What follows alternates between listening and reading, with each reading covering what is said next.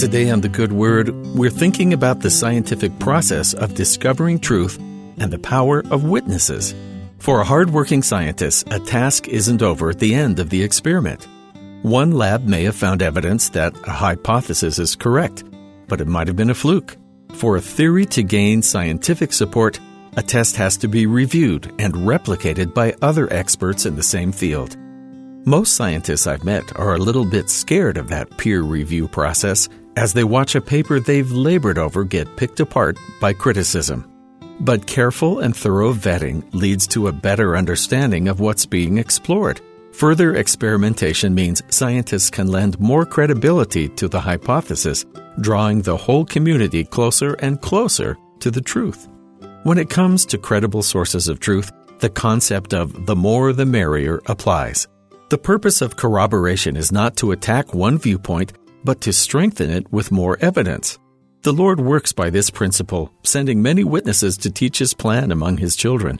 Every prophet has come with their words centered on the core message of the atonement of Jesus Christ, adapting the eternal principles of the gospel for contemporary times.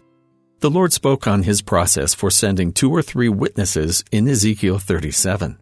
Revelation would be given to many groups, and each account of the Lord would come together with the others to form one witness of Him.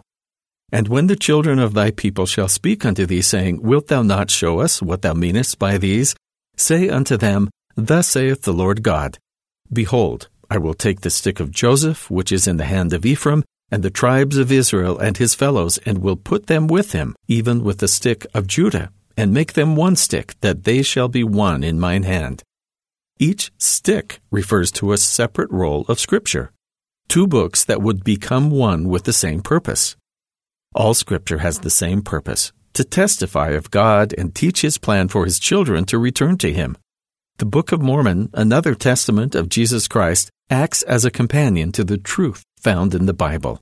It further illuminates the value of all Scripture in Mormon chapter 7, where the corroboration of the 2 books spoken of in Ezekiel is foreseen.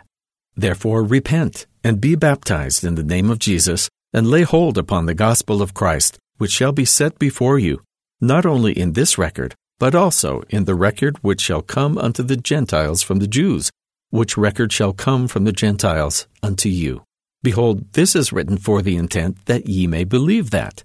And if ye believe that, ye will believe this also. And if ye believe this, ye will know concerning your fathers, and also the marvelous works which were wrought by the power of God among them. Any true Scripture points us to God.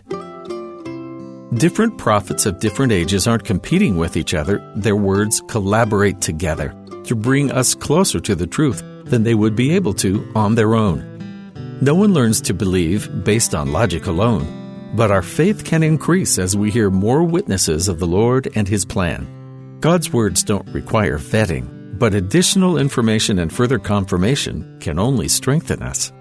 And that's the good word.